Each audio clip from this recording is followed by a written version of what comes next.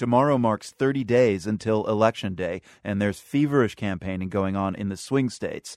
In Nevada, there's a last-minute push to reach and register Latinos.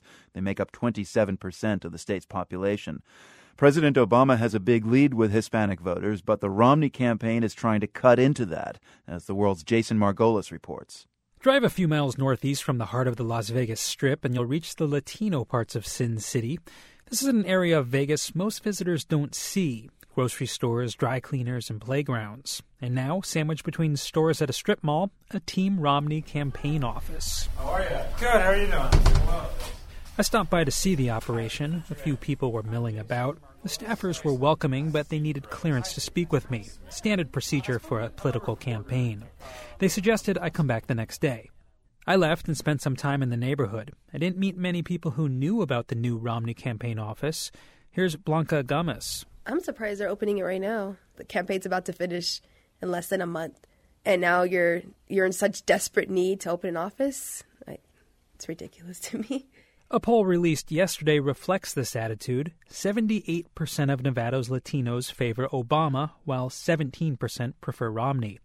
Fernando Romero is a board member with the local group Hispanics in Politics. He says Latinos heavily favor Obama in large part because of all the anti-immigrant rhetoric from Republican candidates during the primary debates. Every single one of them mentioned and brought up the subject of immigration, and it was harsh, it was cruel. How can that not energize a community? Romero said it's commendable that the Romney campaign is now opening an office in the heart of what he calls the barrio, but he says Romney won't connect with Latinos until he and his surrogates actually come talk to them on their turf. No, he's 100% right. That's Dan Burdish, past executive director of the Nevada Republican Party. If you're going to work for the Latino vote, you need to go to the Latinos. This week, Team Romney in Nevada brought in perhaps the biggest Latino name in Republican politics, Florida Senator Marco Rubio. Imagine for a moment if in the next couple of years Mitt Romney's elected president and the following things happen. Obamacare is repealed and replaced.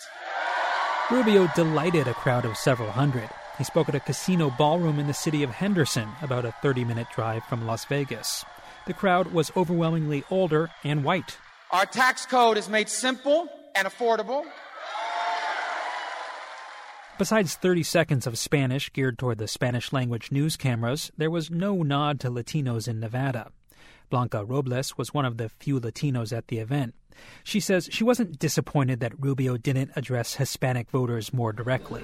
He was speaking to all Americans. We're all Americans, and that's the thing that I like also about Republicans. We don't try to segregate and divide. We are all Americans. She says she likes Mitt Romney because he favors a smaller government. I think, unfortunately, a lot of the minority groups, especially the Latinos, have kind of been, I hate to say it, but almost brainwashed into the Democratic Party as their party, when if they really analyze their views and their morals and their work habits, it really is more conservative towards the Republican Party.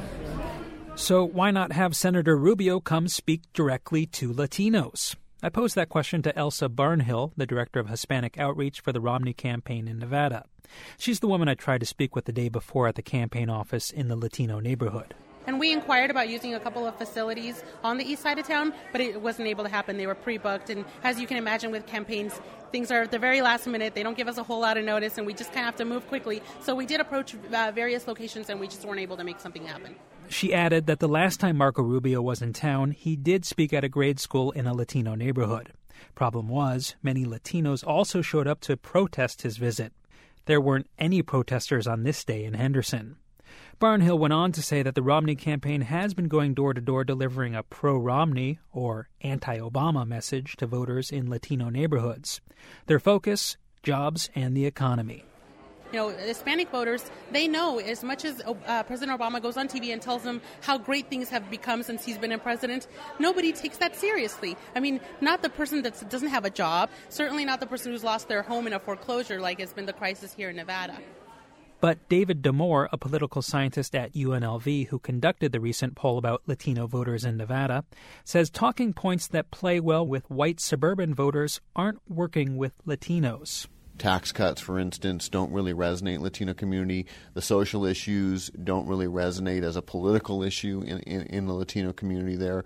So there really isn't much of a message there besides the economy has been bad here and no clear path of what we're going to do about it. DeMora's poll shows that more than 3/4 of Nevada's Latinos approve of the job Barack Obama is doing as president. Perhaps that's why the president feels comfortable talking directly to Latinos on their turf. Hello, Las Vegas! On Sunday evening, the president spoke at a high school in the heart of the Latino part of town. The hugely popular Mexican rock band Maná also played.